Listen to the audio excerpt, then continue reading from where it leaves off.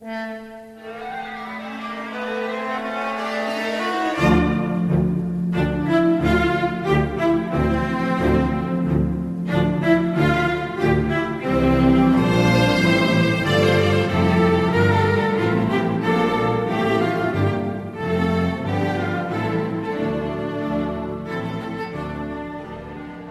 listener, and welcome back to Gondor Calls for Ale, a Middle-earth strategy battle games podcast. I'm Ben Gallagher, and with me is my brother Sam. All right, we hope you're sitting comfortably, because we both certainly are. Are you sitting comfortably, Sam? Well supplied, I hope, with a frosty beverage? I'm here drinking a Mahood mare's milk. Drink this at any party for some serious impact. Oh, that's good. That's good. Sounds gross, but hilarious. What about you, Ben? Do you have a drink in hand to discuss all things Lord of the Rings and/or strategy and/or battle game? I do indeed. I'm sitting here with a Galadrim Gold Ale, a beer as golden as the Golden Wood itself, and I'm drinking it to commemorate the good army that I will not be taking to this event. Which segues me nicely into the next bit, which is where I apologize to you, dear listener, because a few episodes ago, Sam and I attended an event that was a good versus evil tournament, and I promised that next time we went, we'd be bringing some good armies to spice things up, and it just hasn't happened. Big promises were made, not followed through on them. For that, I can only apologize. It's okay. Without further ado, Sam, do you want to tell us about the event? So yes, we will be attending an event in Durham, North Carolina called An Unexpected Tournament. And we've been preparing for this event for a few months now. So not that unexpected to us. But this is an 800-point event. It is a good versus evil format, very similar to the Bilbo's Birthday Bash event we attended. So you have the option of bringing 2 army lists, but you can, if you want, only bring 1, which, as Ben mentioned, is in fact what we are both doing again. Yeah, cool. So you mentioned we've been preparing for this. You've been hobbying like a crazy man. It's been a pretty cool journey for me too, though, because I get up relatively early in the morning for work. You know, my alarm goes off at just before 6. I make my coffee, I go back to sleep and wake up when the coffee's done. And then I check my phone and I'll have this message from Sam, and it will have been sent at like 1:30 or 2:30 a.m. the following morning, or that morning, and I'll have a picture of something cool that's been painted. There'll be a batch of Goblin Mercenaries, or some more Uruk-hai, or some pictures of some conversions coming along, and it's been really cool to like wake up and have like Lord of the Rings be the first thing. Cool Lord of the Rings toys that I'm gonna get to play with be the first thing on my phone. So it's been a really cool couple of weeks for me.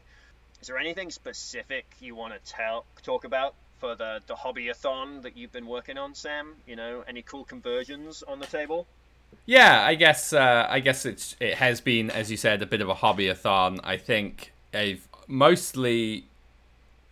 I said, we've been preparing for this event for a while now. So as I mentioned in previous podcasts, it's been a lot of painting Uruk-hai. But from the last tournament to this one, I think I've painted 12 Uruk-hai swordsmen, like sword and shield, 8 pikes, 5 scouts, a couple characters. I've still got plenty to do, but I'm currently working on converting Lurtz because I don't really like any of the 3 models available for him. Lurtz shooting a bow. I want my big fighty hero to be hitting people with a sword. Lurtz standing with his shield in the air is just kind of a goofy pose, and I think he's kind of little. He's a pretty it's a very 2-dimensional model, that one too, isn't it? Yeah, definitely. But so yeah, I've been working. He is small. He's supposed to be huge. Yeah, or even the Uruk-hai warriors are pretty small. As I can't remember if we mentioned this in the previous one, but I had considered chopping them all up and making them all like a little bit bigger. They look nice and tall if you put them next to Numenorians. Yeah, that's true. But probably not the metal Numenorians, the ones with spears that you can't get anymore. They were probably pretty similar. Anyway, yeah. But so I've been doing that, and then recently it's just been all about adding stuff to your army, which I won't go into detail because I don't want to spoil what you're playing. I think in the past like 2 or 3 weeks I've painted close to 20 something models, so it's been a grind, as they say. But you've been converting Lurtz. Just finish that story. What did you do to him? Which pose did you start with? Well, I started with the only one. Apparently, we only own one Lurtz model, which is crazy because we had the like battle games and Middle Earth magazines as kids, which all came with the blisters of random models, and I'm sure one had Lurtz in there. And we've I was shocked that we only apparently had one Lurtz, which came from the Ambush at Arm & Hen set that I bought from somebody like very recently. So I started with Lurtz with a bow and cut him all up, and now he's got a sweet shield in the air, and he's holding a sword, and he's just... I found like images of a statue. I think it's one of the Weta Workshop ones, and was like, oh, this is a way cooler pose, and tried to copy that because resculpting legs and arms and stuff is much easier when you have something to copy. I would never have thought of that. His thigh does look really good, that thigh muscle you got in there. Yeah. Sculpted the leg. Huh.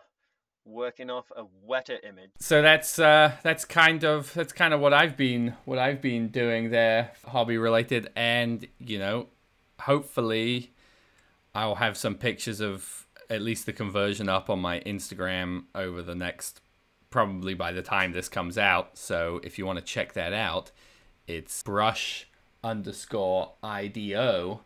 for Bushido. So go ahead and check on that sweet thick-thighed Lurtz model I've been making.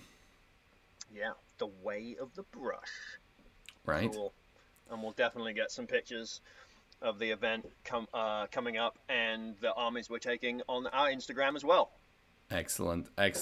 Well, we kind of did this a little bit out of order, I think. Not that we often do hobby check-ins, just because it's for a long time. It's just been Sam's been painting more Uruk-hai. But I think we need to do a little bit of a Gallagher's and Lord of the Rings segment, so we can jump around. Get to know your hosts. Yeah, geez, Ben hosts one time, and everything's out of order. Getting all carried away. So, Sam, having remembered that we do that section next, do you want to take it away with a first Lord of the Rings question? All right, Ben. My question for you this episode is, if you could include one thing in either the Lord of the Rings or the Hobbit movies that is in the book but not in the movies, what would that be? Tom Bombadil. No, I don't think it would be Tom Bombadil, although, That's fair. Yeah. It would be funny. If Lord of the Rings was a TV show, Bombadil could be in there. Oh, right. 100%. I want Aragorn to have his broken sword. He's carrying the shards of Narsil with him when he first meets the hobbits in Bree. I want to see him fighting ringwraiths with the shards of Narsil on Weathertop. Yeah, I just think Aragorn. You want him to? I want him to have the sword. Instead, Boromir is the first one we see to pick it up. Yes. And then he drops it. Oh, Boromir's got the dropsies. Yeah, that's fair. So you want him to be carrying it and then have it reforged at the appropriate time, or drops it off at Rivendell and then we get, he's like, sweet, now I have a regular sword. No, he should have it with him the whole time. It gets reforged when the Fellowship sets out. I agree. Yeah, I mean, there's no reason to sit and wait.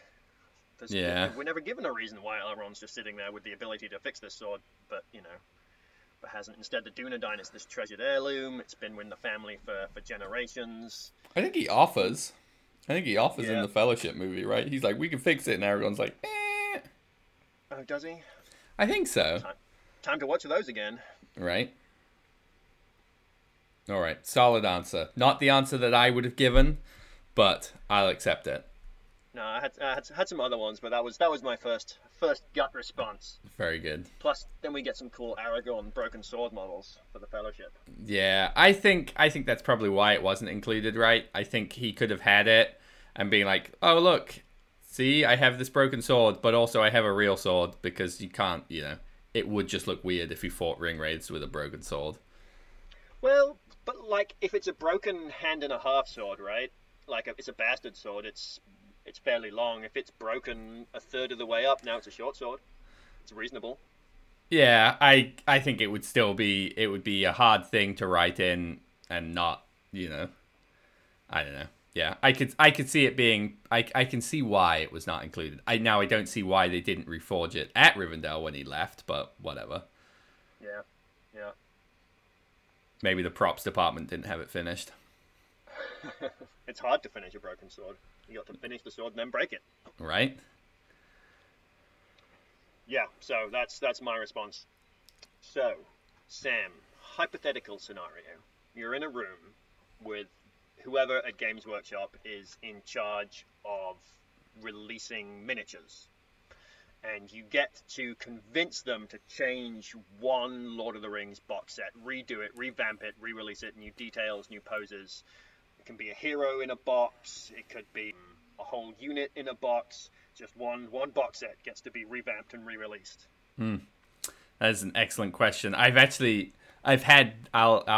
this idea for a while now, and I'm pretty sure it's genius, and it would cover a lot of issues.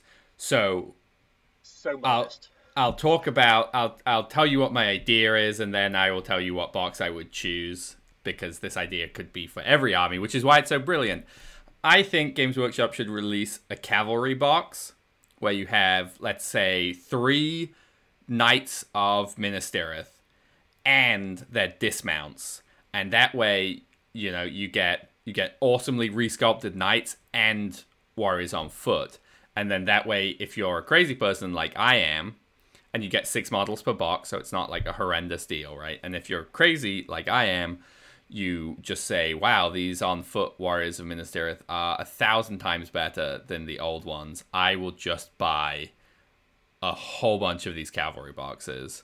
And that way you sort of like build 2 armies at once. Or maybe, so that's and you could do that with Warriors of Rohan, you could do that with, in like Riders of Rohan, you need both the dismounts and if you're doing the all-cavalry army, So you could do Rohan, you could do Minas Tirith, you could do Warg Riders, you could do Horadrim. There are like, they could basically do these 6 boxes and it would cover like all of the armies and that would be awesome. And say, that being said, I realize that's a big ask and there's a lot of resculpting and repackaging. So if they were like, I like your idea, Sam, but we're not going to do that. Choose one of the boxes we already have. We're not changing its contents. We'll just resculpt the models. I think I just want basic orcs to be redone.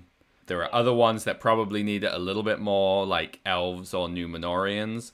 But I like playing evil. I like orcs.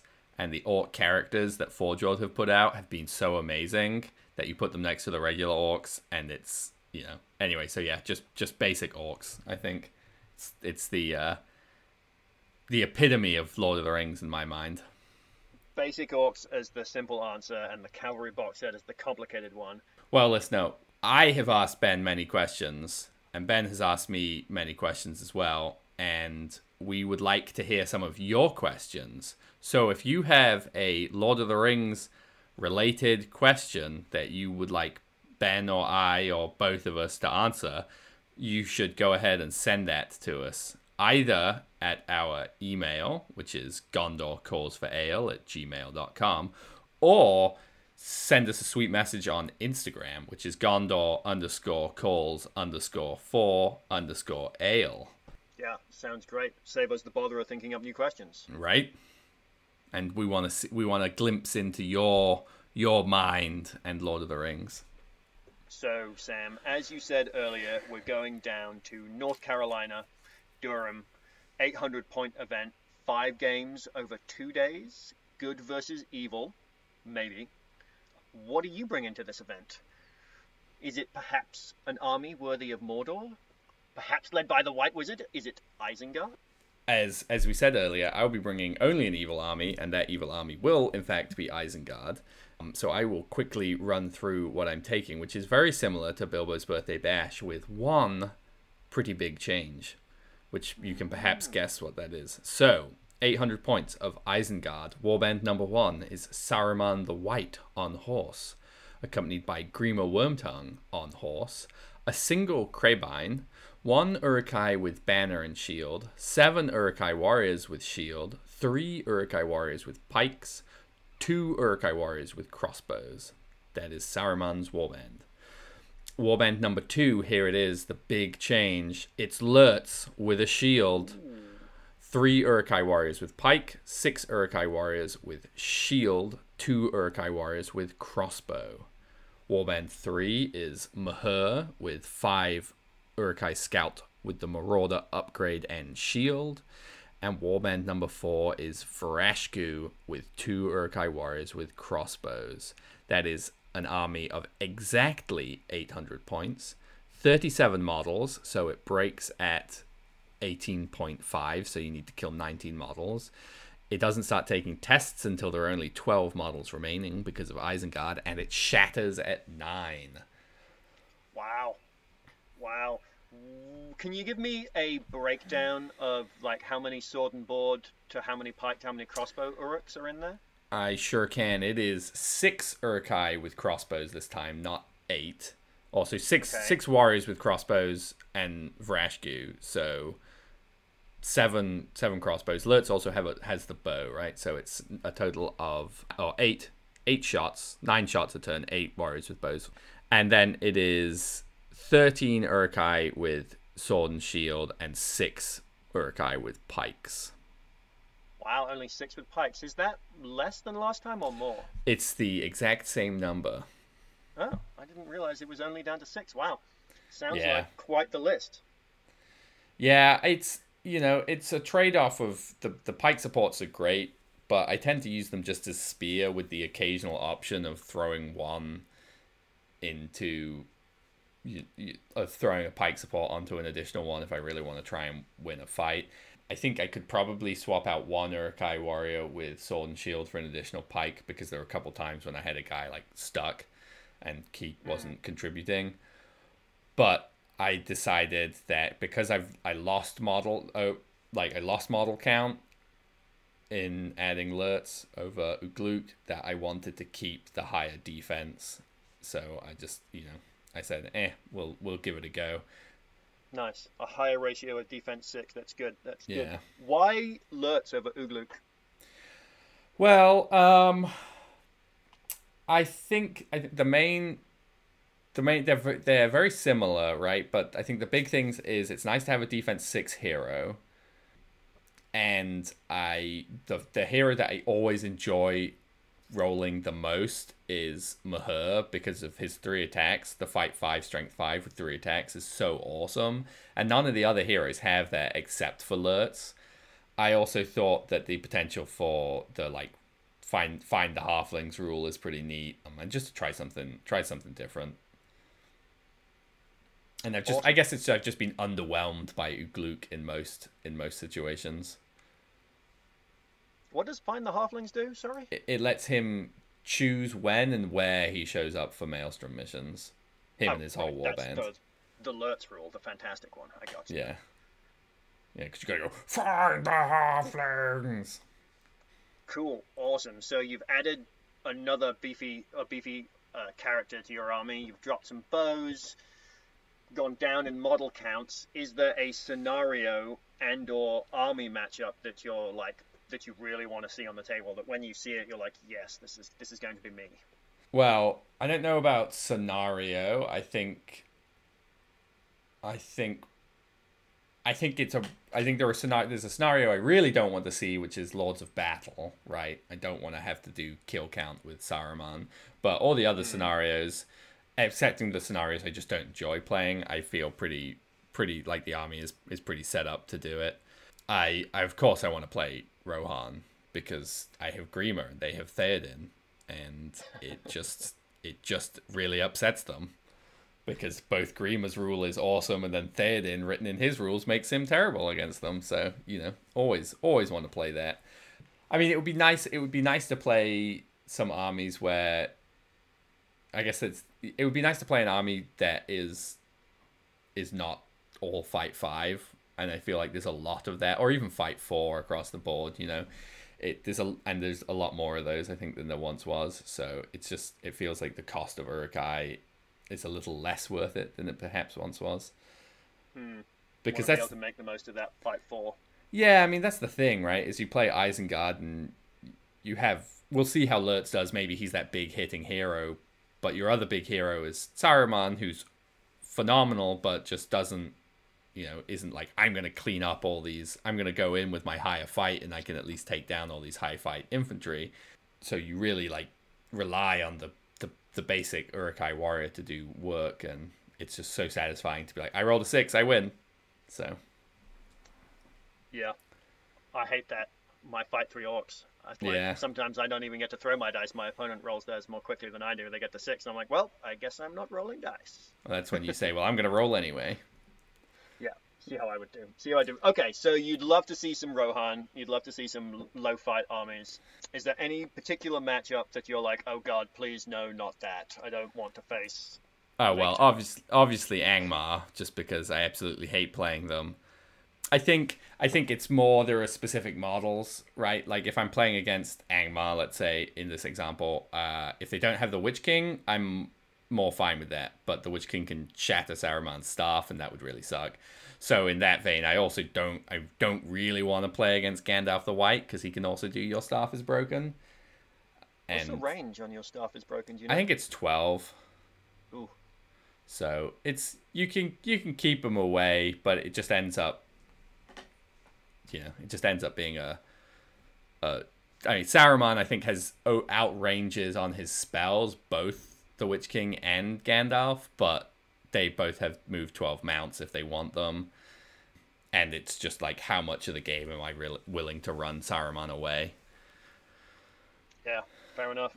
But if I do play a Witch King on Felbeast, I'll knock it down, and then that'll be a completed what am I trying to say? Bucket list. There we go. Lord of the Rings bucket list. Isengard bucket list. Knock over a Felbeast. Right, with a Sorcerer's Blast. Delicious. All right. Well, Ben, we've talked about the mighty army that I will be attempting to win an unexpected tournament with. What are you playing? No, I am, in fact, Sam, bringing Azog's Legion, and once again, it's led by Bolg. Excellent. But I've made some changes. It's different. It's a different army. Well, not entirely. A little different army. So here we go. We've got Bolg on Felwag. In his warband, there is 1 Gundabad Orc with a banner, a spear, and a shield. 5 Gundabad Orcs with spear and shield. And 3 Gundabad Orcs with shield. He's also got 3 Berserkers and 3 Warbats. That's 407 points in that one warband, by the way. Dang. The next warband is also from the Azog's Legion list, and it is a Goblin Mercenary Captain with 8 Goblin Mercenaries. The next warband is from the Dark Powers of Dol Guldur. We have Mr. Big Thighs himself, the Keeper of the Dungeons. Yeah, Big Thighs. Oh, he's so good. So great. So powerful. I mean, moving him around and saying that all the time. Right. You just got to watch out for, tell people, like, if you've got a watermelon, he can crack it open for him. Yeah, that's what's in his beard. So the Keeper of the Dungeons, accompanied by 6 Gundabad Orcs with spear and shield, 3 Gundabad Orcs with shield. And the next warband, also from the Dark Powers of Dol Guldur, is just a Castellan all by himself. Castellan of Dol Guldur with a Morgul blade. And the final warband is allied in from Azog's Hunters. It is a Hunter Orc Captain, 3 Hunter Orcs on Felwag with bow, and that's it. For an exact total of 800 points, with 40 models and 10 points of might. I like it. I'm excited. We talked about this in the last episode. We talked about some changes to the list, and I'm excited to see them. I am... No monsters this time, which is a little sad for me, but I'm really excited to try out some evil heroes. I have 5 heroes in this list. Yeah, that's awesome. I am curious, how are you concerned at all for Maelstrom missions with that Castellan all by his lonesome? So... I thought you'd ask me that. I have an answer prepared and ready. The Castellan has no might, okay? So he's the one piece of my army that I cannot, like, he just rolls and he's going whatever I roll. Mm-hmm. I think I was listening to Two Towers podcast. I like ate through all their episodes last week at work, and one of them mentioned, or someone on there, it might have even been one of their opponents, mentioned that he views Maelstrom as just everyone starting down 1 might. Because if you roll a 2, you might it down to a 1 and don't come on. You roll a 3, you might it up to a 4 and you pick. So just like assume worst case scenario, all your heroes are down 1 might. But the Castellan cannot come in. He like roll. He's got no might. He just has 12 will. So I was like, if he's gonna be in a terrible place, let's have just him be in a terrible place. I'll be out 1 Castellan, but he's not going to be dragging some other portion of my army with him, getting lost. Yeah, no, that is an excellent point. I don't like the idea of Maelstrom is just playing down with 1 might. I think a chunk of the time I probably rely on being able to play well enough that I'm fine with letting my opponent choose. But that is definitely an interesting way to look at it. So I like it. I like it. I like it a lot. So, Ben, we've talked about how you'll deal with Maelstrom. Do you have any opponents you really want to play against? And do you have a scenario you would love to play? I want a rematch against Goblin Town. I want a lot of rematches, but specifically Goblin Town because I want to get Bolg up to Mighty Hero. I want to get 10 kills on Bolg. I got trounced so badly and played my last game against Goblin Town so badly. I want some redemption there as well. But for funsies, I want Bolg to get Mighty Hero. Very good. What about a scenario? Is there a scenario that you're like, this is the one I want to play, or this is the one I don't want to play? I think... So in the last episode, we talked about my terrible game of Reconnoiter. I don't really like that scenario. Although I think this list might do better because I've got 3 bats, 3 berserkers, and 5 cavalry models. Sorry, 4 cavalry models. I thought you had 5 berserkers. Don't you have 5 berserkers? No, it's only 3 berserkers. Okay. Listener, you can tell how much I pay attention to Ben. Well, that's why I asked you to summarize your breakdown of pikes and spear and shield and stuff, because I immediately spaced out when you started talking about your army list. So it goes both ways, dear listener. Fair enough. Yeah. My front-to-back ratio is exactly 1-to-1, by the way. I have exactly enough spear supporting models to back up every model on foot that doesn't have a spear. So how many Gundabad orcs do you have total in the army? 18 Gundabad's, 6 sword and board, 12 spear and shield. 6 sword and board and 12 with spear and shield?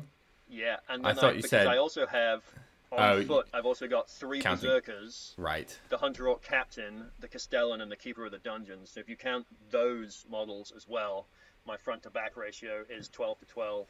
12 spear supporting, 12 front rank, in theory. Although realistically, the Keeper is going to be, a lot of those models are going to be hiding in the back as I walk forward, so my front line's going to have spears. It'll be interesting to see how it does. Yeah, that's just a breakdown of points. I could have thrown some spears out, I guess, and put other weapons on people, but I think really, unless you throw out like 5 spears and get another goblin or something, it's probably not. It's probably fine, and I don't think that's really worth it.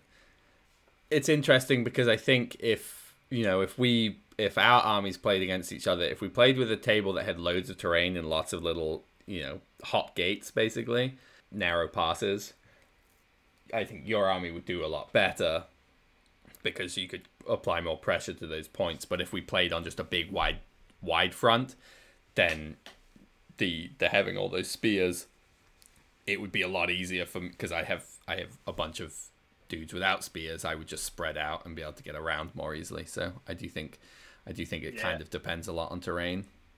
Absolutely. And the scenario, like if I'm in a scenario where, objectives where I have to spread out, then my tactics are going to be a bit different than if it's just one of those kill missions. Then I'm going to death ball up, I think. And just, a spear point of Bolg, the Keeper of the Dungeons, the Hunter Orc Captain, and the Castellan, that's like a pretty good wedge and drive into just about anything. Yeah, definitely. Well, I like it. I'm excited to hear how it does. I'm also excited to hear any stories about Goblin Mercenaries because I think they are excellent. Yeah, super excited. I can't count, by the way. That's why there are only 8 Goblin Mercenaries. I thought the Castellan was 35 points. He's 40 points base. So I was wondering. I thought you had a warband of 10, and then you took one off for the blade, but I did. It's just because I can't do math. that's okay. It happened before with your extra ogre at Adepticon, or didn't that you did not actually bring it, but that was in the list, and then you redid the math and realized that was 60 points over. Yeah, something like that. All right. Well, that sounds good. I hope you're excited to hear how those armies do, listener. So we're going to move rapidly on, I think, to talk about something that Ben had an idea for us to do. So we've determined that the best way to record these podcasts and keep them interesting for both you and us is to record what we're expecting and hoping for this tournament before we've actually been to the tournament. Because once you go, it's really, you say, I really hope I get a winning record, and you just got beaten for 4 games in a row. Is kind of a bummer. So what we're gonna do is we're gonna play a little unexpected tournament bingo, and we've decided to each come up with 9. We're gonna have a 3x3 bingo sheet, and we're each gonna have 9 things that we are expecting to see or hoping for this tournament, kind of thing. And then we're going to keep track of those across the event, and after the event, at the end of the final episode, or somewhere in the final episode for the event, we will say how we each did, and maybe we'll come up with a silly prize or something. Yeah. And we are aware, dear listener, that bingo is traditionally played on a 5x5 grid, but coming up with 25 things to hunt for at a tournament seemed like a lot of work. But if a 3x3 grid is too easy, maybe we'll just make it a scavenger hunt sort of style of thing. We'll see how it goes. Little bit of fun game. What are we expecting to see? What is our experience of our meta taught us about Lord of the Rings? This is European bingo, Ben, where there's only 3x3. What? You just make it up. People are always right, I see. Yes, England does it this way, does it? Right, Sam.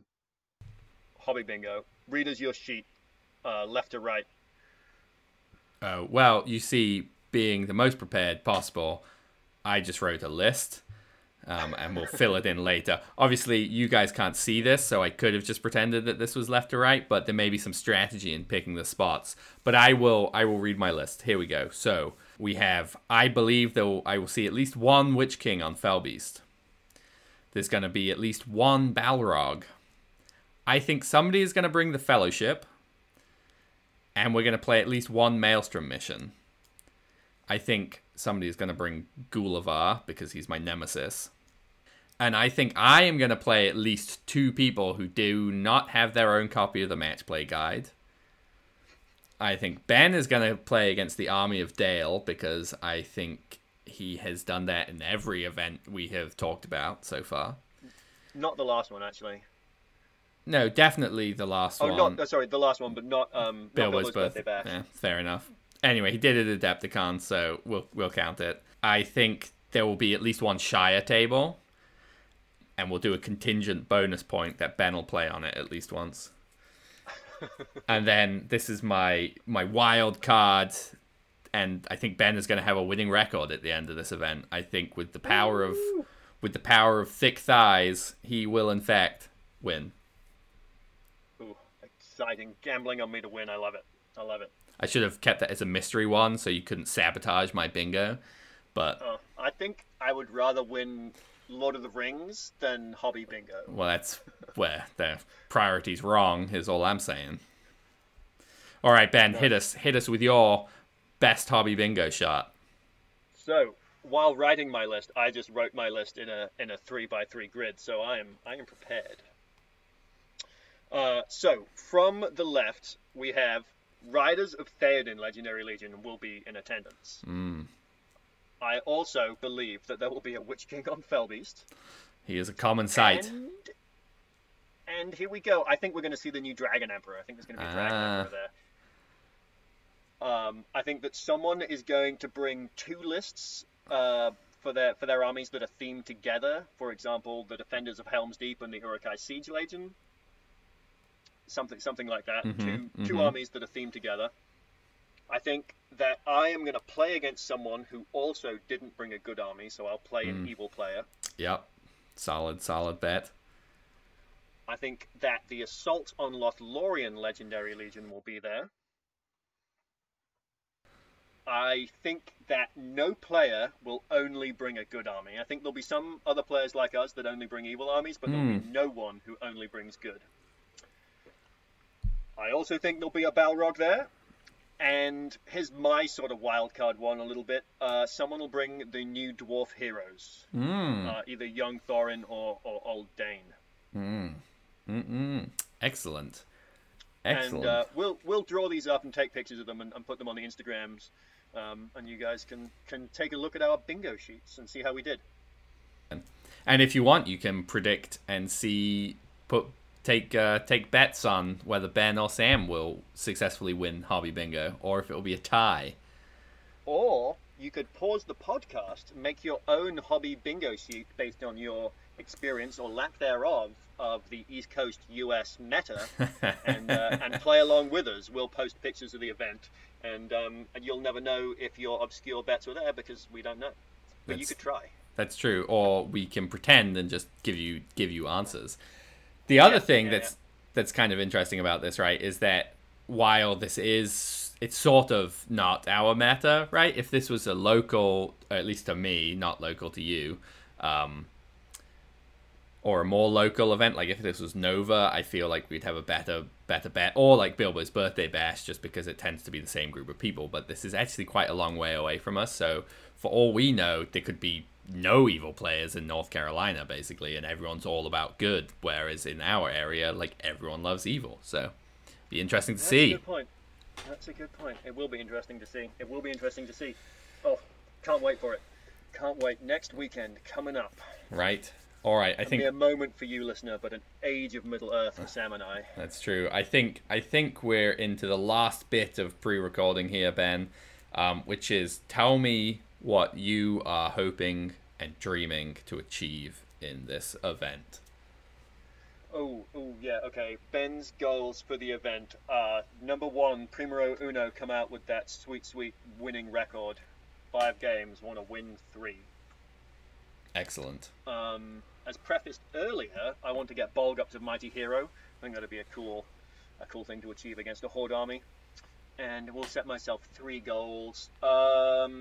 I want to have, I don't know, some fun with the Keeper of the Dungeons. I want him to get up to some shenanigans. Not quite sure exactly how I'm going to use him, precisely what roles he'll fill in the army, but I think he's just so cool. Yeah. I want him to do stuff. You should have included on your Hobby Bingo that the Keeper of Dungeons will fight one model who has a Ring of Power. Oh, damn, that would have been a good one. Next time. And you, Sam, do you have any goals, hopes, dreams for this tournament? I would also love to achieve a winning record. 3 wins over 5 games would be great. I would love to get to that sweet 4 win. 4th win would be great. Again, always sort of a dream to knock over Ringwraith on Felbeast with Saruman's Sorcerous Blast, but I would prefer not to play evil, so it's sort of like, if I have to play evil, it would be very funny. I would like to play, like Khamûl or one that I'm not that worried about, and then knock him off his Felbeast, because that would be hilarious. I'm going to see Khamûl with all the new Easterling stuff. That's true. Well. The other, and then I guess the last sort of going into any event, because I spend so much time painting, I always want to walk away with some sort of painting award. That's always my goal, because I don't think I'll ever consistently be able to win tournaments, but I do think I'll toot my own horn a bit and say that I think I can consistently win painting stuff. So that's my 3rd and final sort of tournament related goal. Awesome. Excited to hear how we do.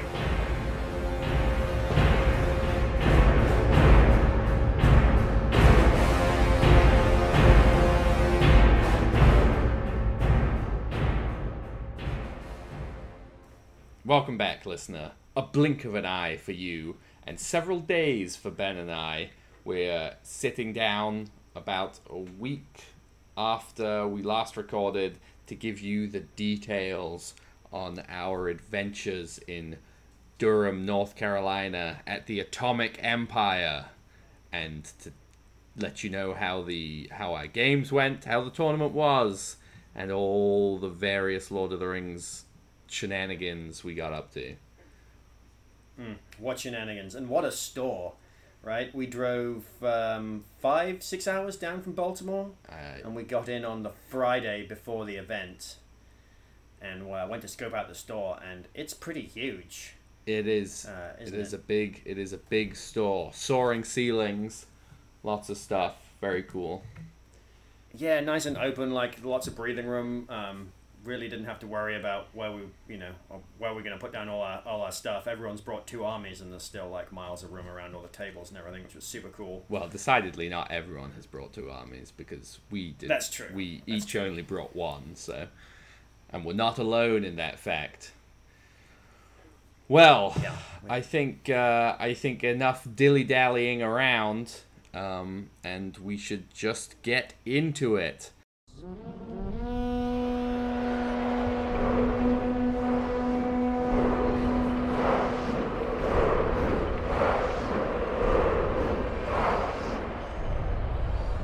A new power is rising. Its victory is at hand.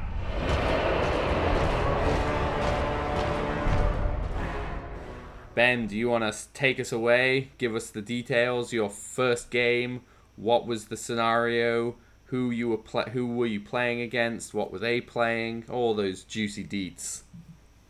Okay, so I was playing against... Let's start off with the mission. So in this event, an unexpected tourney, the scoring for missions was 3 victory points for a win, 1 victory point for a draw, 0 victory points for a loss. So pretty straightforward. Tournament points, sorry, not victory points, tournament points. But no major wins, no major losses, just win, draw, lose. And the first mission we were playing was Hold Ground. Will you give us a rundown of Hold Ground, Sam? Maybe our listener, like me, has never played this one before. This is my first time holding any ground. Interesting. Well, I certainly can give us a quick rundown of Hold Ground. Hold Ground is a Maelstrom mission, which for you keen-eared listeners means that, and anyone who's tracking, means that Sam has successfully hobby bingoed 1 square. So Hold Ground, Maelstrom mission, variable game length, so after somebody's been broken on a 1 or a 2, the game may suddenly end. You get, basically there is 1 objective in the center of the battlefield. If you have more models within 6 of that objective than your opponent, you get 3 points. If you have at least 2 models and twice as many as your opponent, you get 5. And if you have at least 3 models and 3 times as many as your opponent, you get 7. There is also 1 point for wounding the enemy leader. If instead you kill it, you get 2 points, and 1 point for breaking the enemy force. And if you are unbroken, instead you get 3 points. And I was facing off against the Rangers of Ithilien, who were commanded by Matt. And I'm going to give you a quick rundown of the army list. We start off with Faramir, Captain of Gondor with bow. And in his warband, there are 15 Rangers of Gondor. Next, we have Madril, Captain of Ithilien. And in his warband, there are 6 Rangers of Gondor. Next, we've got Anborn, Ranger of Ithilien, and in his warband, there are 6 Rangers of Gondor. Next, we have Damrod, Ranger of Ithilien, and in his warband, there are 6 Rangers of Gondor. And finally, we have Frodo Baggins, Samwise Gamgee, and Smeagol. So, a whole lot of heroes. So, 53 models, 50 bows, plus the hobbits throw stones, for whatever that's worth, if you want to count all of those shots.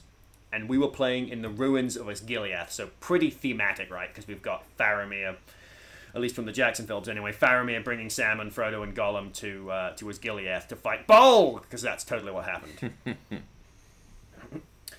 Yeah, so there we have it. Super cool Osgiliath board, lots of terrain, which I felt great about because I was looking at a lot of bows, and the best thing to do against bows is to hide.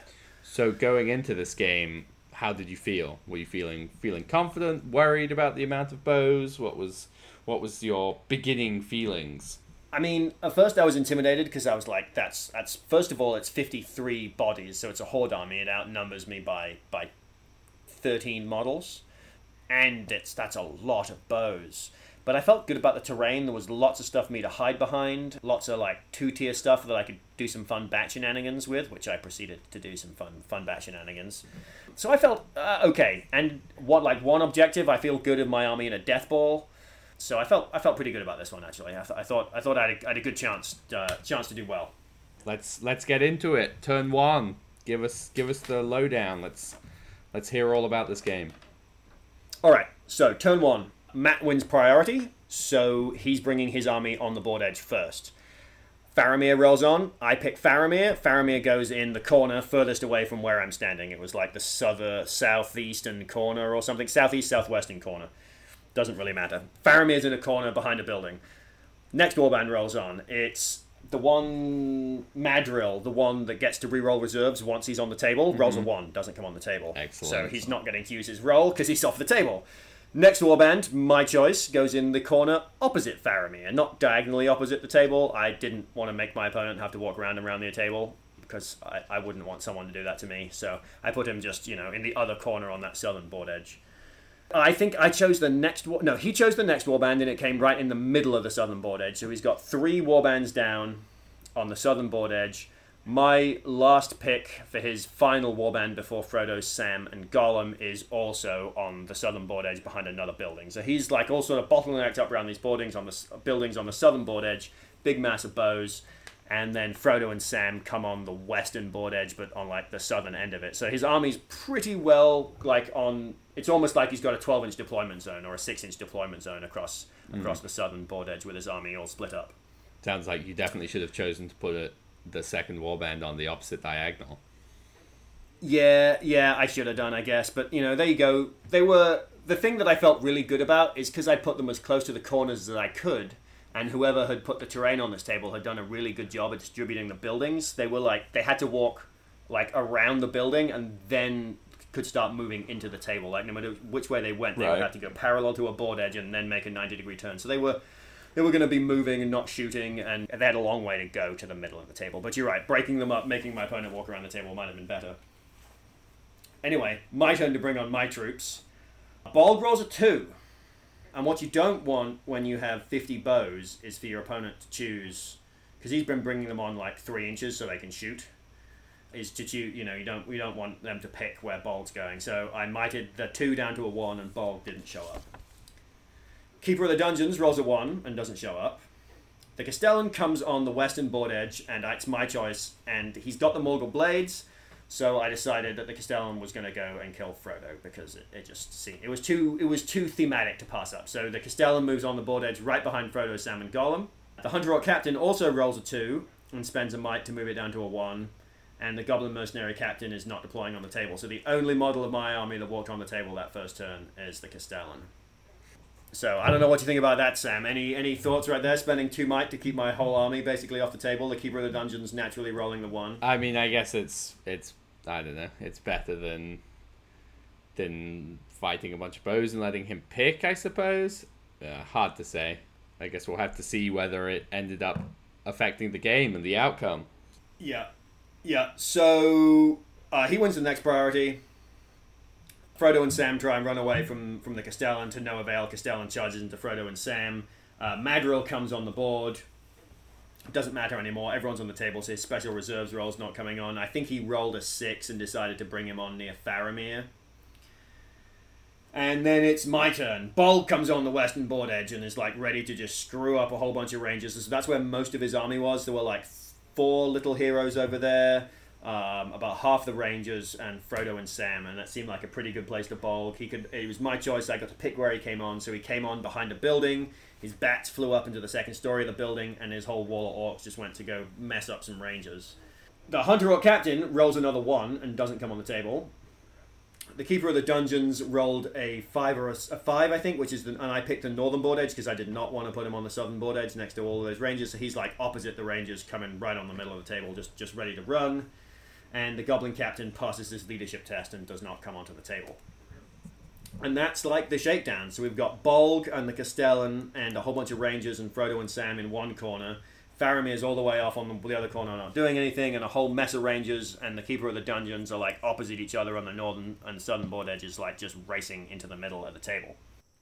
And then I finally won a priority. So you got this big old swirl of a whole bunch of guys fighting on these alleys on the edge of the table. The Castellan manages to kill Sam. Sam is trying to do his heroic combat off of berserkers and runs into the Castellan to save Frodo. Castellan turns around and stabs Sam. Doesn't manage to use his Morgul knife on Frodo. It doesn't go off. Gollum gets chopped up by a bunch of berserkers. The bats and the orcs are cleaning up a bunch of rangers. And the the Hunter Orc captain rolls another 1 and still doesn't come on the table. So, poor old Goblin Mercenary captain is just not appearing in this game. Keeper's running towards the middle. And, we're just trading wounds back and forth. It's been pretty easy. Even I've been taking some shooting casualties from the Keeper's Warband. Bolg has run into the middle of the table, but there's a building right near that center objective, and Bolg's hiding behind the building, out of line of sight from all the rangers, but totally threatening anyone that's going to walk within 10 inches of the center. So right now, I've got command of the center. I've got Bolg there, and I've got 2 bats behind the building, and the bats are flying out over the ranger captains and plucking the captains of the rangers and knocking them down and trying to get some wounds and burning away fate here and there. So I was pretty pleased with my bat maneuvers in this game. But it all came down to this really critical march at the end of the game. We've got 5 minutes left on the clock out of a 2-hour game, and Madril calls a march and runs 15 rangers right into the middle of the field. And he'd done a really good job of giving the Keeper in the Dungeons and his warband a juicy target to go and kill. And I kind of fell for it. I thought that I could run out and go kill these other rangers and then get back into the center before the game ended. And I got out there, the Keeper of the Dungeons calls a heroic combat, slaughters a bunch of rangers, slaughters 2 rangers, moves into the next 2, kills another 2 rangers. So he's already up to 4 kills in 1 turn. So absolute beasting through the rangers. His orcs are chopping through. But unfortunately, next turn rolls in. I was not able to get enough of the orcs back into the center of the table. And it wound down being he had 13 guys on the objective and I had 4. And I'm forever going to be sitting kicking myself because I forgot to roll for the Goblin Mercenaries on the last turn of the game, which would have swung it to an even Steven draw on the middle of the pitch. So he won the game 5 victory points to 3. So a fairly close game. I just sort of flubbed up my first game with the Goblin Mercenaries, forgot to roll them. Just should have left the Keeper of the Dungeons where he was. Those rangers couldn't really get to the center through the building where the Keeper was hiding. So, if I just left him where he was, I'd have had 9 orcs to run into the middle with. And there you have it. That was my first game. Super fun guy to play against. Yeah, really great guy. Nice painted army. Whole bunch of rangers, which was intimidating. All those bows. I feel like I did a good job and just sort of mucked it up on the last 2 turns. Yeah, I mean, I guess that's one of the things with playing a tournament with a clock, right? Is you have to be vaguely aware of the clock at all times, and once you're down to the last 5 minutes, it's unless he's 1 model away from breaking or something, and then maybe you send 2 orcs or just the Keeper over to guarantee that break. You just need to camp on the objective because that's what's going to win you the game, right? Yeah. My Hunter Orc captain, I'm just going to run through this because summary of his turn. So first turn he uses a might to not come on. Second turn doesn't come on. Third turn doesn't come on. Fourth turn still rolls a 1, doesn't come on. So it doesn't come on until the 5th turn with my Hunter Orcs. Jeez. So that was I guess I could have spent his last might to bring him on any of those points and let my opponent pick where he went, but that seemed like a shit trade. I mean, so definitely after spending a point of might to not let your opponent pick, you would basically have spent 2 points of might to roll a 2. Yeah.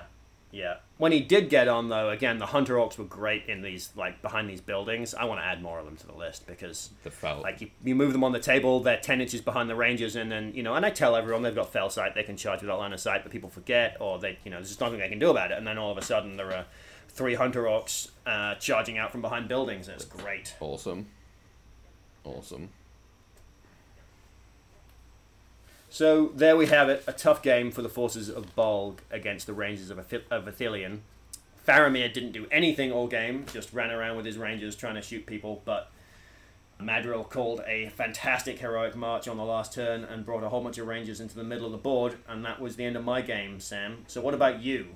who did the White Wizard face off against for game 1? Well, game 1 we had a reasonably thematic battle. It was the forces of Isengard against the forces of Fangorn. Ooh. Yeah, I played Chris, who had his Ents. And I will go over the army really quickly, and I mean really quickly, because it is incredibly small. It was Treebeard upgraded to have Merry and Pippin. And then it was 5 Ents. And that was it. None of the other hero Ents? No, which probably not ideal, but if you the way the Ents are pointed, it's that army. So Treebeard, Merry and Pippin, and 5 Ents is exactly 800 points. And I don't think there's a way to get... I think maybe you can take both of the heroes and not be down by a lot of points, but it's really difficult to get the hero Ents in. They're kind of more like you take one of those and a regular Ent allied in another army, I feel like. Gotcha. So, facing off against the forces of Fangorn, what kind of table were you playing on? We were playing on just a generic grassy table. It had some woods, a few standing stones. It had two rivers running across it. So the objective was sort of like in an island. Peninsula is not quite the right word either, but in a bit of land between two rivers that had a couple fords, which was not ideal, right? Because the monsters are just going to ignore that, and my whole army is going to be slowed down crossing through it. Yeah, I was about to say. Yeah, no cavalry for you. Well, cavalry don't ignore water, do they? No monsters for you ignoring water. Yeah. I think cavalry ignore shallow water, don't they? No, they don't. Oh, yeah, no. Well, maybe they do. I'm not sure. Anyway, no cavalry. That really mattered, so... How do you feel going into that with that matchup? Hold ground. You've got Lurtz who gets to go wherever he wants in a Maelstrom. That must have felt pretty good. Yeah, I mean, that was exciting to be able to, first time using Lurtz to use his Find the Halflings rule. So that was cool. I think I felt pretty confident. Did you say it? No, I didn't. Alas. I think I told him that I had that rule. I think I felt pretty confident. Chris is very new to the game. And in a game where you just get points for having the most models within 6 inches of the center, and your opponent only has, 7, 8 models if Merry and Pippin dismount, and I have 37, it is kind of just stay there and basically try and box them out and just survive for 2 hours, effectively. Nice. I feel like Merry and Pippin should have to take a climb test to dismount from Treebeard, otherwise they take falling damage. Right. Well, he just picks them off his shoulders and puts them down. Yeah, okay, fair enough. Right on, so how'd it go? Give me the details. Well, I did exactly what you don't want to do in a Maelstrom mission, which was win priority on turn 1. So I rolled for Saruman's Warband first because I know I can choose Lurtz, so it really doesn't matter where Saruman goes because I'm not going to have like he's not just going to be on his own. I think I rolled a 2 and I don't care. I pick it. So he picked off in one of the corners on my side of the board edge, and then I rolled and then I think for the rest of my army, obviously I didn't have to roll for Lurtz, but for the rest of my army I rolled 4 pluses and was just able to stick them all in basically the same spot. I decided... Oh, nice. So I didn't have to walk through a bunch of rivers because I had a very small little area that was between the trees. I put Lurtz off on the left flank, or my left flank, I guess, close to a ford so I could run his warband across. And I was humming and hurring about putting Lurtz over on this hill by himself when the rest of my army was kind of far away. And I was like, because if his army had rolled and shown up right there, that basically would have been Lurtz in a pretty reasonable... And 12 Uruk-hai wiped out very fast. But I looked at him and I was like, I'm going to put Lurtz here. You're going to roll a 1. I know it. You're not... And that's exactly what he did. It was his turn to deploy. First turn, Treebeard rolls a 1. And he didn't spend anything, which totally makes sense because he could have spent all his might and I still would have got to choose. So then he wins priority on turn 2. Treebeard rolls a 2. And he decides to spend a point of might to might it down to delay another turn. I just rush everyone towards the center because my whole plan was get enough bodies in the center and then do concentric rings of Uruk-hai just outside 6 inches. And then I think I won on turn 3. Again, just mobbed the center with more guys. And the Ents finally arrived. And I think he rolled a 2 again. And I got to choose. Or a 3. I think he rolled and I got to choose. So I stuck him off on a corner. And he then proceeded to spend the next few turns walking towards me. Wow. So you basically just got 3 turns of just getting the total positioning you wanted and everything in the middle of the table. Yep. So wow. I think so he won the following turn. So he arrived, walked on his 6, and at that point I was I had gone well past, or I had my scouts and Mahur pretty much past the objective, and I was going to play Ent catching, and he was just moving them up in this big block, and he moved up, and so I had Saruman cast a Transfix on a random Ent, because despite the fact that they ignore, I can't move them around, I can't push them or make them move, they can still suffer the other effects of Transfix as far as I can tell. And so I was, I'll Transfix an Ent, and that way I can send a bunch of Uruk-hai into him, and even if he wins, he's not going to kill me. So that's exactly what happened. I sent Mahur and 4 scouts or 3 scouts into this Ent. It was transfixed, and I won the fight. And the way he'd placed all his Ents, it was in basically 3 rows, so he wasn't able to make way, so he'd trapped himself, and I was able to flash kill an Ent, and it was glorious. Nice. Timber! And I think I did, and I also, it looks like from looking at my notes, I'd taken some pot shots at Treebeard, probably with crossbows, and had done a sneaky wound, which he spent a fate and passed. No, didn't you say it was the Crebain? No, that comes later, okay. Ben. Way to spoil the surprise. So the next turn, I won priority, and he's, and we spread out. I charged a few more Ents. He started breaking up his force, and at this point, I was kind of just playing catch and trying to push these Ents back. And that's when, as Ben alluded to, I charged an Ent with a Crebain just to grab him. And somehow, out of every model in my army in combat, it was the Crebain that won the fight, and needing 6s by 5s, got the 6. 6s by 5. Yeah, got the 6, got the 5. And there we go. There was a sneaky woodpecker in that flock of birds. Oh, that's fantastic. And basically, that's all the game really was. We sadly timed out, hate to do it, but that's kind of just the nature of the game. And we spent a reasonable amount of time. He was barging every chance he got, which I wasn't 100% sure on, and he was new and wasn't 100% sure on. So I think we did it slightly wrong, but it just took forever.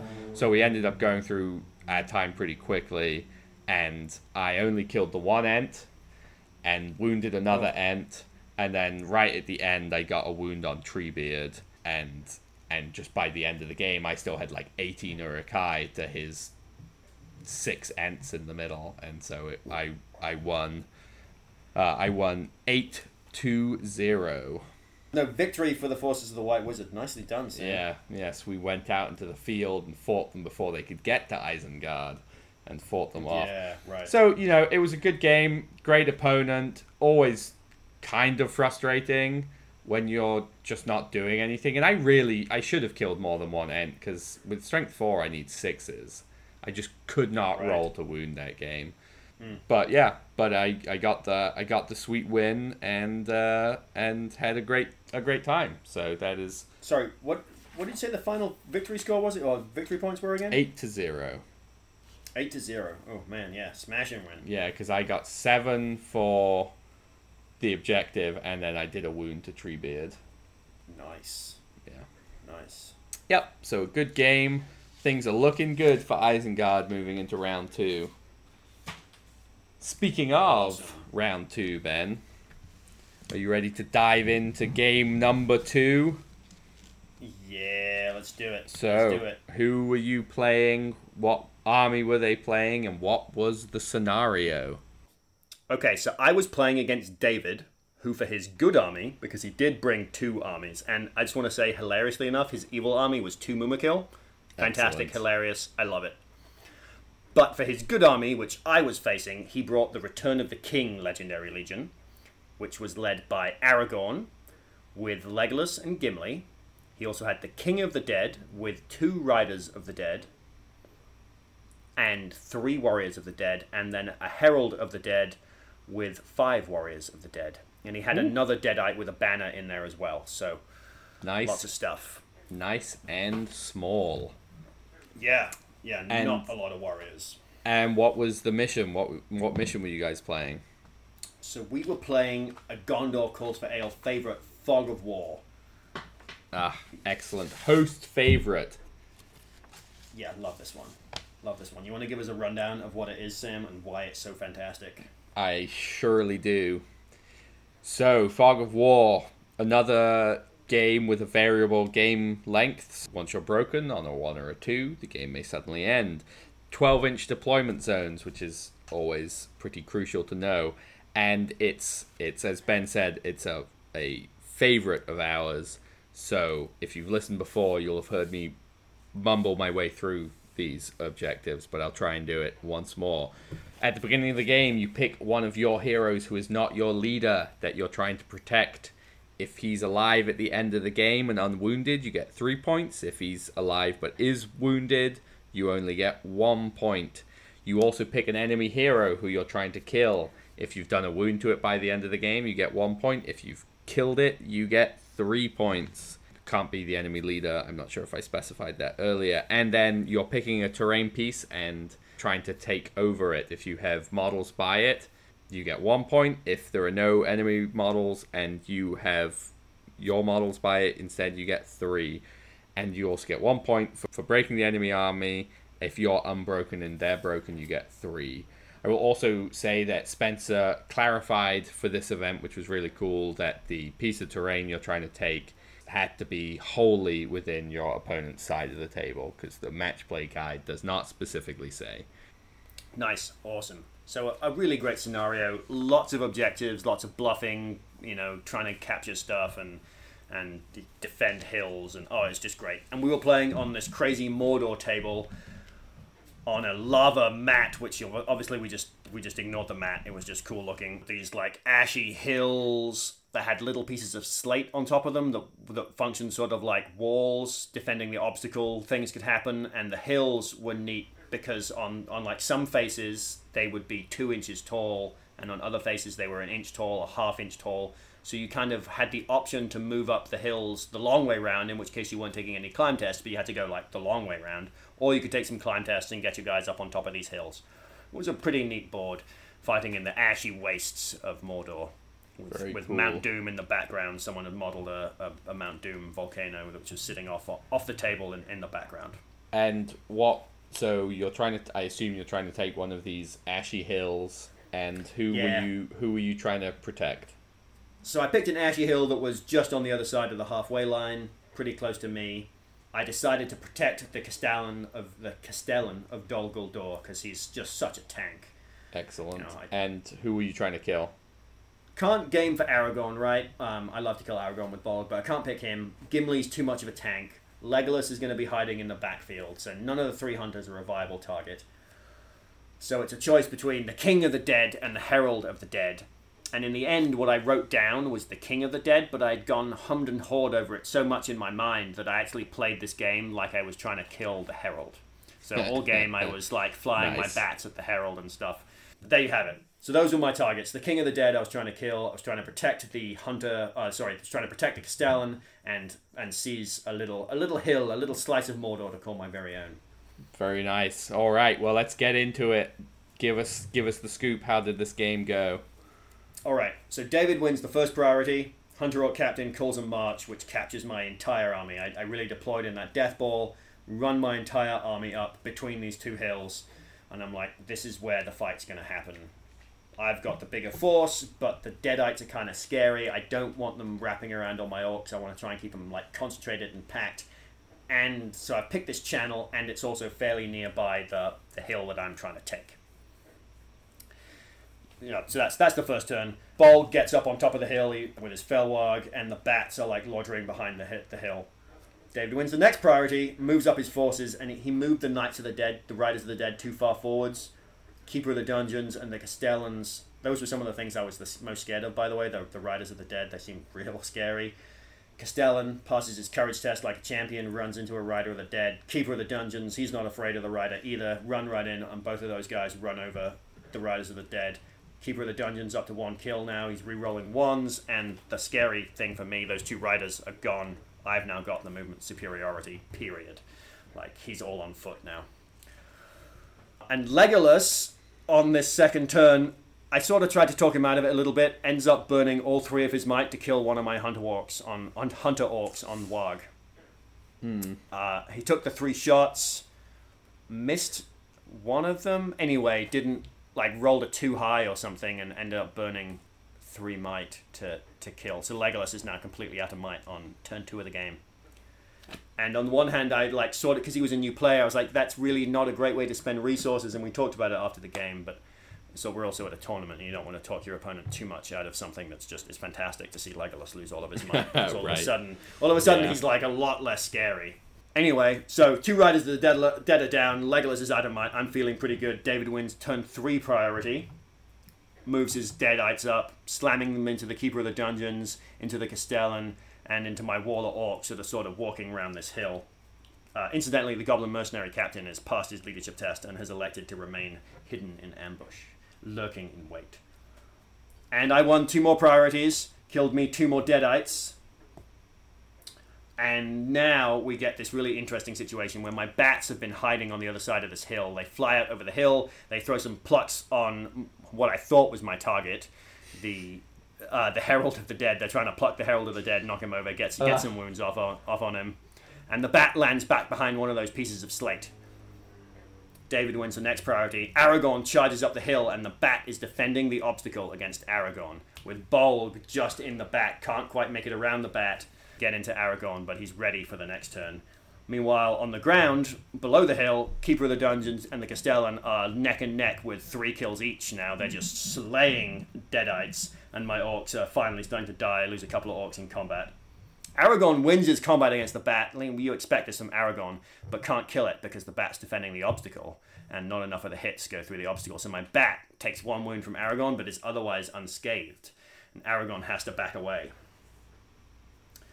David wins the next priority. We're now on turn 5, and he has won every single priority. So the Keeper of the Dungeons calls a heroic move because Bolg needs to charge Aragorn now. So Keeper of the Dungeons calls a move, goes into some more Deadites. The bat flies away, and Bolg charges into Aragorn. In the process of flying away, did the bat lose 2 inches of movement to try and knock Aragorn down? No, because I guess I could have done. But again, I was thinking about my target, the Herald of the Dead. So the bat, of course, flew over the Herald of the Dead. And none of these hits have been landing on the Herald, by the way. They did a terrible job of killing the Herald. Well, he's a ghost, man. What do you expect? Yeah. Well, I expect something. Anyway, he's made a fluff there they're just not doing anything to the Herald. And Gimli has managed to get into combat with my Hunter Orc Captain. In the next combat phase, the Hunter Orc Captain dies terribly to Gimli's axes, as we would expect, and David spoiled it for me. Took all the guessing out of the game and said that was his target. So he's got his victory points there. We know the Hunter Orc is dead. It was a good target. I should have thought that was his target. The Hunter Orc was in a bad spot, but I was feeling pretty good about this game.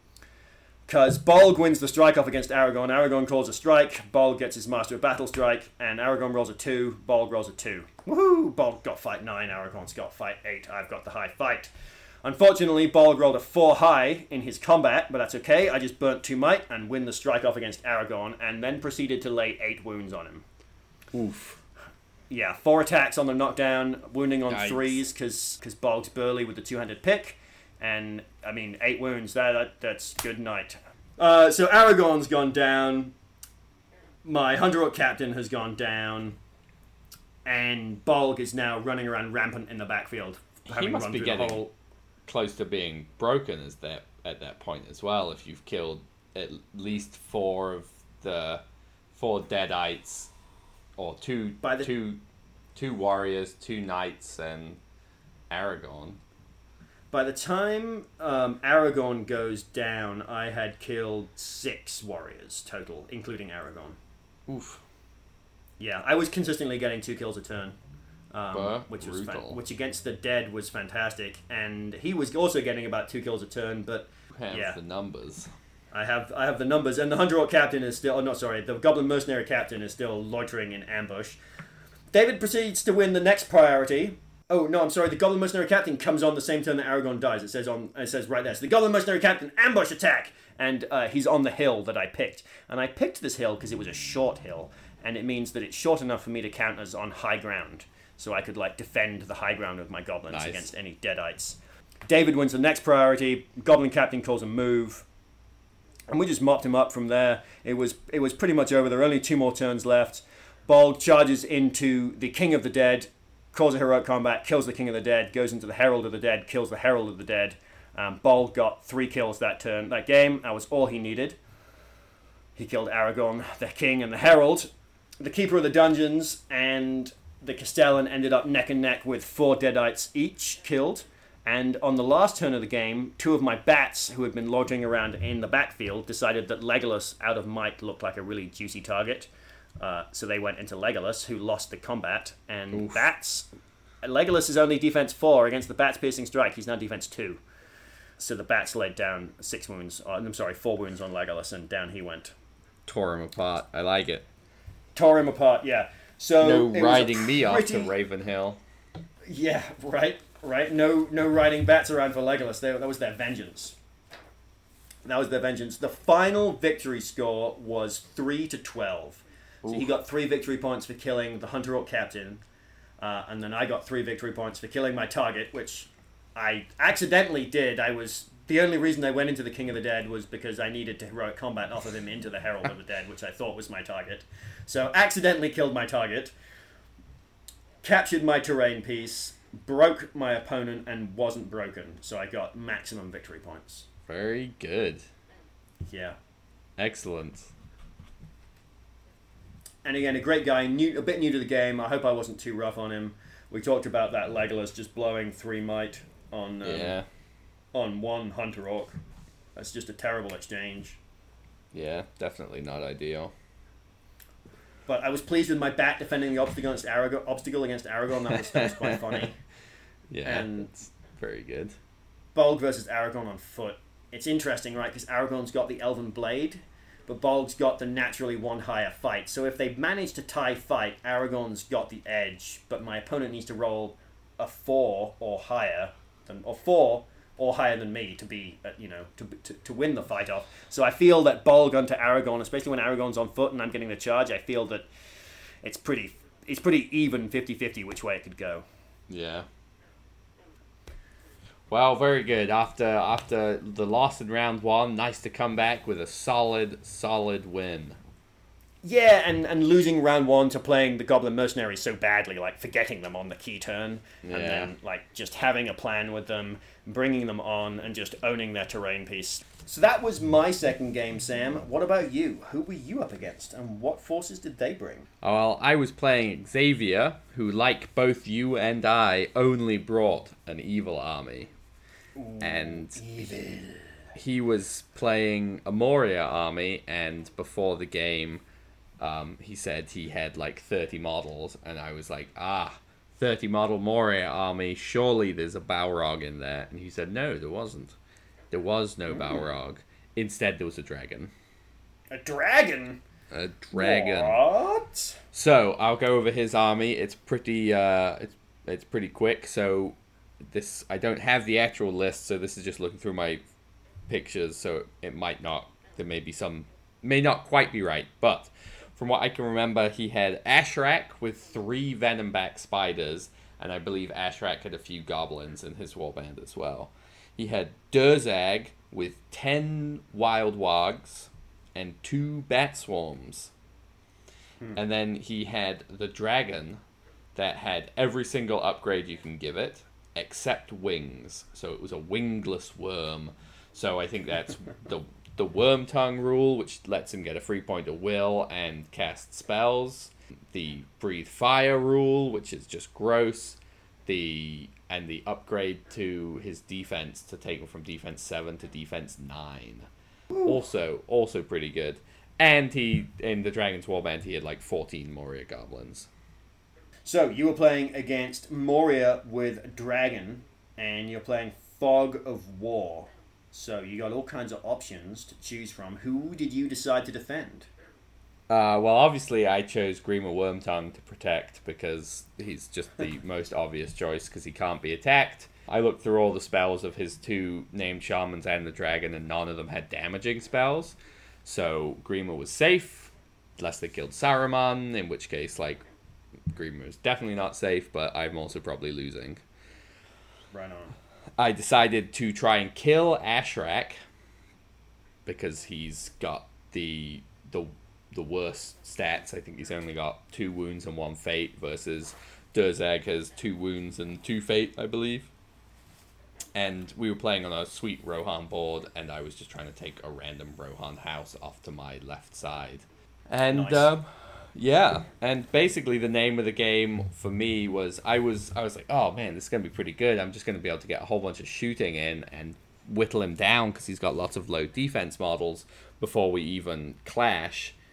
Just try and avoid this dragon was kind of my whole plan, which didn't really end up working because I hard deployed to my left, and he deployed he deployed his big warband of wargs over there, and then the rest of his army to my right, and then the first turn the wargs just like scooted on over. So I ended up having to I was like, well, I have to go engage with this army, but also try and avoid this dragon with its horrifying fire. Yeah, I had never faced the. I ended up playing him later on in the tournament, and we'll get into that another day. Will you give us a breakdown on that Fire Breath rule? Because I was just flabbergasted by how good it is. If anyone out there hasn't run up against a dragon, the Fire Breath is scary. What does it do? So it is a 12-inch bow, and the dragon hits on a 2+. So if it's moving, which it probably is, it's hitting on a 3. And if it hits the target, I believe it is a strength 10 hit, and everyone within 2 inches of it is also hit of the target, friend and foe, is also hit with a strength 10 hit. If you take a wound from it, you die. Damn. Absolutely brutal. And 2 inches is like a big splash. And the splash damage auto, like, one-shot kills too. It's not just the initial target. No, yeah, it's gross. So I was Dragon like, well, fire. just try and stay away from that and have a sort of heavy skirmish and not give him many Uruk-hai to be in range. And he won. So he won priority turn 1, and he spent a might and a will on Ashrak to cast Fury. And our lines like shuffled forwards. I had deployed Grima with Durzag, and he left 3 wargs to pin Grima in that little corner. And I sent my Crebain over to towards Grima, and all my Uruk-hai scouts, except I think I left Mahur with the main force, who started going towards his main force, because my house was over by Grima, and I was like, well, if I can free him up, this looks more like I'm going to go free Grima up than necessarily claim an objective over here.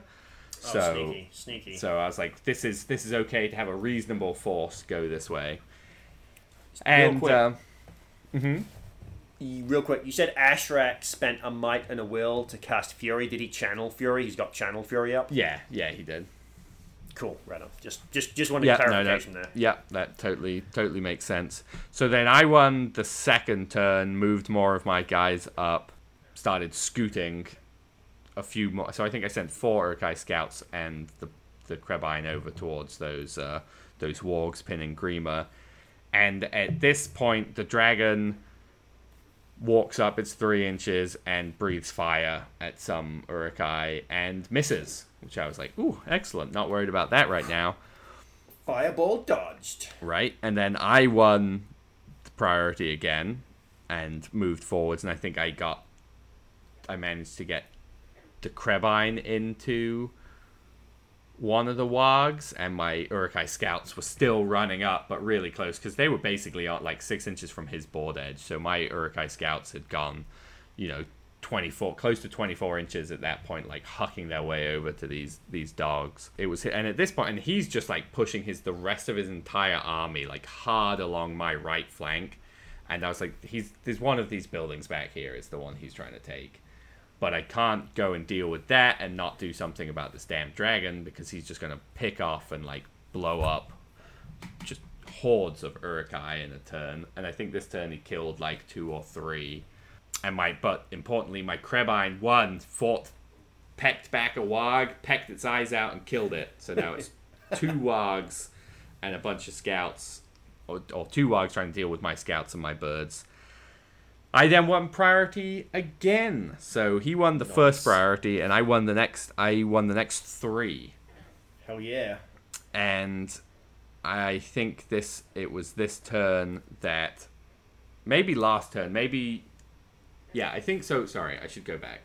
The previous turn, when the dragon killed some Uruk-hai, he breathed a fireball at Lurtz, who was in combat with him and Mahur were in combat with a bat swarm. Oh no. And he hit. I was like, well, that's a bummer. Did the wound to Lurtz. Lurtz rolls. I think I rolled a 3 on my 1 fate, and I was like, well, spending a point of might to save that. And I think Absolutely. I did the same thing with Mahur. And I was pretty confident that they were going to survive, because at worst I roll a 1. Lurtz hadn't used any of his might, and I could just blow it all to pass. But he did vaporize his own bat swarm, which was pretty nice. Ah, nice. Yeah, and then I won priority again, and I started just using 1 or 2 dice transfixes on this dragon, because he only has 3 will, and he gets the free 1 a turn. And so if he wants to resist my spell, he does have resistant to magic, so he gets the free 1. So I'm figuring he's probably going to use the resistant to magic and or 1 additional will, and then if he wants to breathe fire on top of that, he's going to deplete his store of will, and eventually he's got to make the decision of 1 dicing, resisting to magic my 1 dice spells, or using 2 and having a dragon that can fight in combat but not breathe fire. The fire breath is more scary than the thing in combat, I will say. Big monster in combat, less scary than breath weapons one-shotting heroes and blowing holes in your battle lines. Yeah, for sure. So I think I like that tactic. What, just the 1 dice transfix? Yeah, just like whittle his will down with Saruman. That's a great way to dragon. Yeah, I mean, that's the advantage, that's why I'm dreaming of having a second caster in the army, because you put 2 spells into something with 3 will, even with resist to magic, they're either going to 1 dice resist something, and if you've got a 5 or 6, they're like pretty unlikely to resist it, or they're putting more and just have like really no resources. And that's basically what I did throughout the game. So I used my Palantir the next turn to do the same thing, and I was either throwing 1 dice transfixes at this dragon, which he failed several of, and or if I didn't get the transfix, I had enough bodies close to this dragon that I was like, take a courage test, charge the dragon, take a courage test, charge the dragon, and would get at least 1 Uruk-hai in there. And at this point, Grima had been freed by my scout liberation force and bird, and had started running. So as soon as he could, he started running towards the dragon and just sat next to this dragon. So there were multiple times he was going to try for a heroic move or heroic combat, and then decided not to, because he would have had to spend two might to do it. Nice. And he had Grima one Wormtongue whispering to the worm. I like it. Right. You might have the special rule, Wormtongue, but I have the title. Clearly, we know which is better. But so I just wrap up what happens on my left flank with my building I'm trying to capture. He had 1 Warg that ran away from my pile of scouts and my Krebine, and my Krebine just spent the rest of the game charging this Warg. And it was just a lot of pushing and shoving for a very long time. And then finally, at the end of the game, the Krebine pecked this Warg to death, which was awesome. And then he just sat on the building, and it was like, that's it. His job is done. He's taken my building. He killed 2 Wargs. And then the rest of my army like wrapped around the center and started coming in. And it just ended up, and he eventually called a heroic combat with the dragon and killed a couple of Uruk-hai. I think he might have killed, I can't remember if he killed Lurtz with the dragon. I think he did. I think he heroic combated, killed an Uruk-hai, went into Lurtz, and killed Lurtz. But it kind of didn't matter. I managed to break him, and then he failed a whole bunch of courage tests on the first turn, and one of those courage tests was the dragon. It's only courage 4. He rolled like a 3, and he had 1 might and 1 will and his free 1 left. So he must have rolled a 2. Yeah, he rolled like, or maybe. Yeah, I can't. A might, a will, 3. So he must have rolled a 2 or Snake Eyes.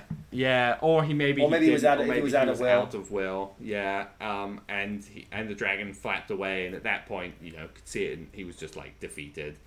It didn't flap away. It wormed away. That's true. It wriggled away. And I ended up tabling him, which was good because the last model I killed was Ashrak. I was about to ask if you managed to. Last model was your target, huh? Yeah. Nice. So was that max victory points for you as well then? No, it wasn't. It was 10 to 1 because he broke me as well. So he killed enough to break me, but he didn't. I wasn't taking courage tests because I'm Isengard and I had more than 12 models left, so. Wow, what a game. Sounds like a good one, though. Well fought. That dragon's a challenging thing. Way to just whittle it down with the White Wizard.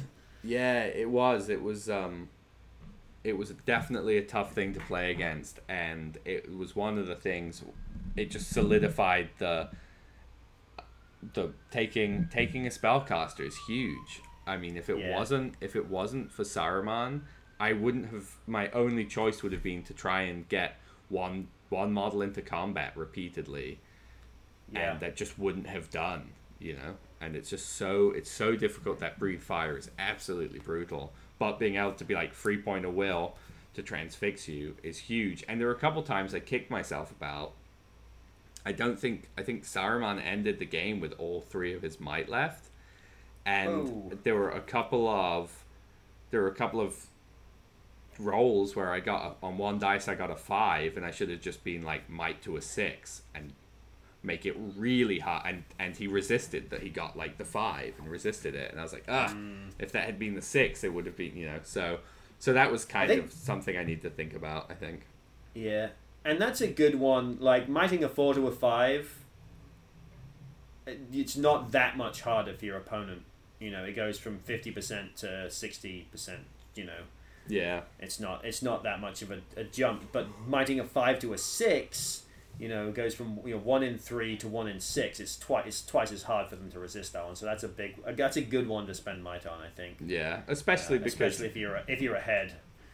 Yeah, and in most games that I'm winning, I'm not spending Saruman's might, and it's only when they're getting, or if I have way more body, it's when they start getting close that it's nice to be able to get a move with them. But yeah, so that was it. So I have 2 wins from my first 2 games. Ooh, exciting.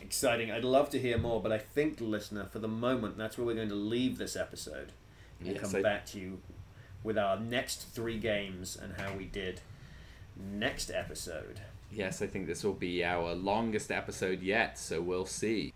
Well, before we sign off, Ben, let's just quickly inform the listeners of what we've got going on.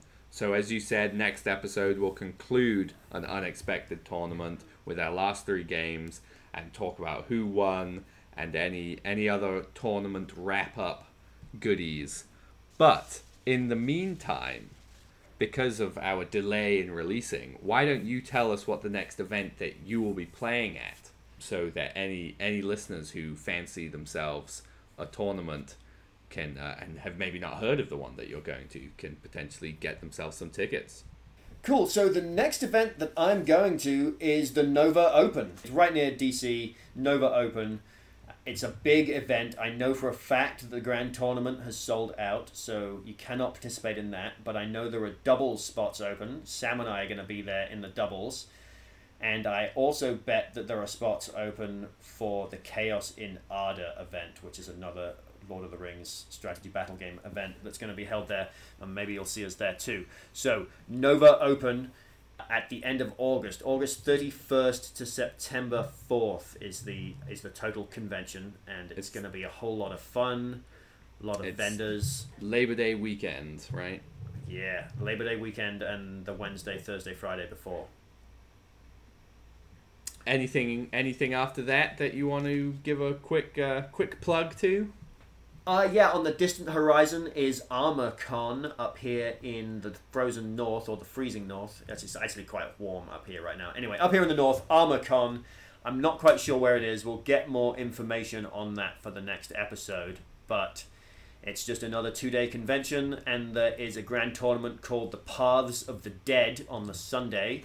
The main gaming crew and I are going to be down there, so come join us. I think there's still a couple of spots open, although I believe there are like 15 plus players already committed. You'll have to give me those details. Perhaps I will make the trek to you this time. Yeah, just a 1-day event, but yeah, come on up. 800 points for three games. And what about you, Sam? You got anything looming on the horizon? Any games you're going to be playing?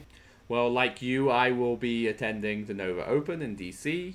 And that is my next event. But after that, I have a pretty exciting series of tournaments that I'm hoping to play at called To War. And it's an escalation tournament. So it's 4 of them. Alas, I will not be able to make the first one. But I believe at the final tournament, you get bonus points. You get some bonus in your final event for each other event you've attended. And that is at Your Hobby Place in Fredericksburg, Maryland, I believe, which is so pretty local to me, which is nice. And the first one I will be able to attend is September the 17th, which is a 500-point tournament, so that'll be fun. And then the next one is December 3rd, and that's a 600-point tournament. And then the final one is January 21st, and that is the full 800 go. So that's going to be you'll have a few episodes sprinkled throughout, listener, where we hear how I am escalating. Ooh, that's super exciting. What's the one you're missing? Is that 300 points? I believe so, and that's interesting. July 30th or something. It's right at the end of this month. So if you can attend that, listener, you should absolutely check it out. But I don't know. Well, I'm not sure when this episode will actually release, so who knows? Who knows? Maybe it'll be in the past already. Ooh, right. That's cool. That's super exciting. I'm a bit jealous. An escalation series of tournaments with a bonus at the end if you manage to catch all of them, but still open to anyone else. That's really neat. Yeah. I like it. No, I'm excited. Plus, it's another 3 events potentially, so potential 9 more games, which is always good. Yeah. Gotta play more games. Right. Well, I think, listener, we will leave you there. Look forward to, in 2 weeks' time, hearing about the exciting conclusion to an unexpected tournament. Thank you for listening to Gondor Calls for Ale. We hope you have enjoyed this episode.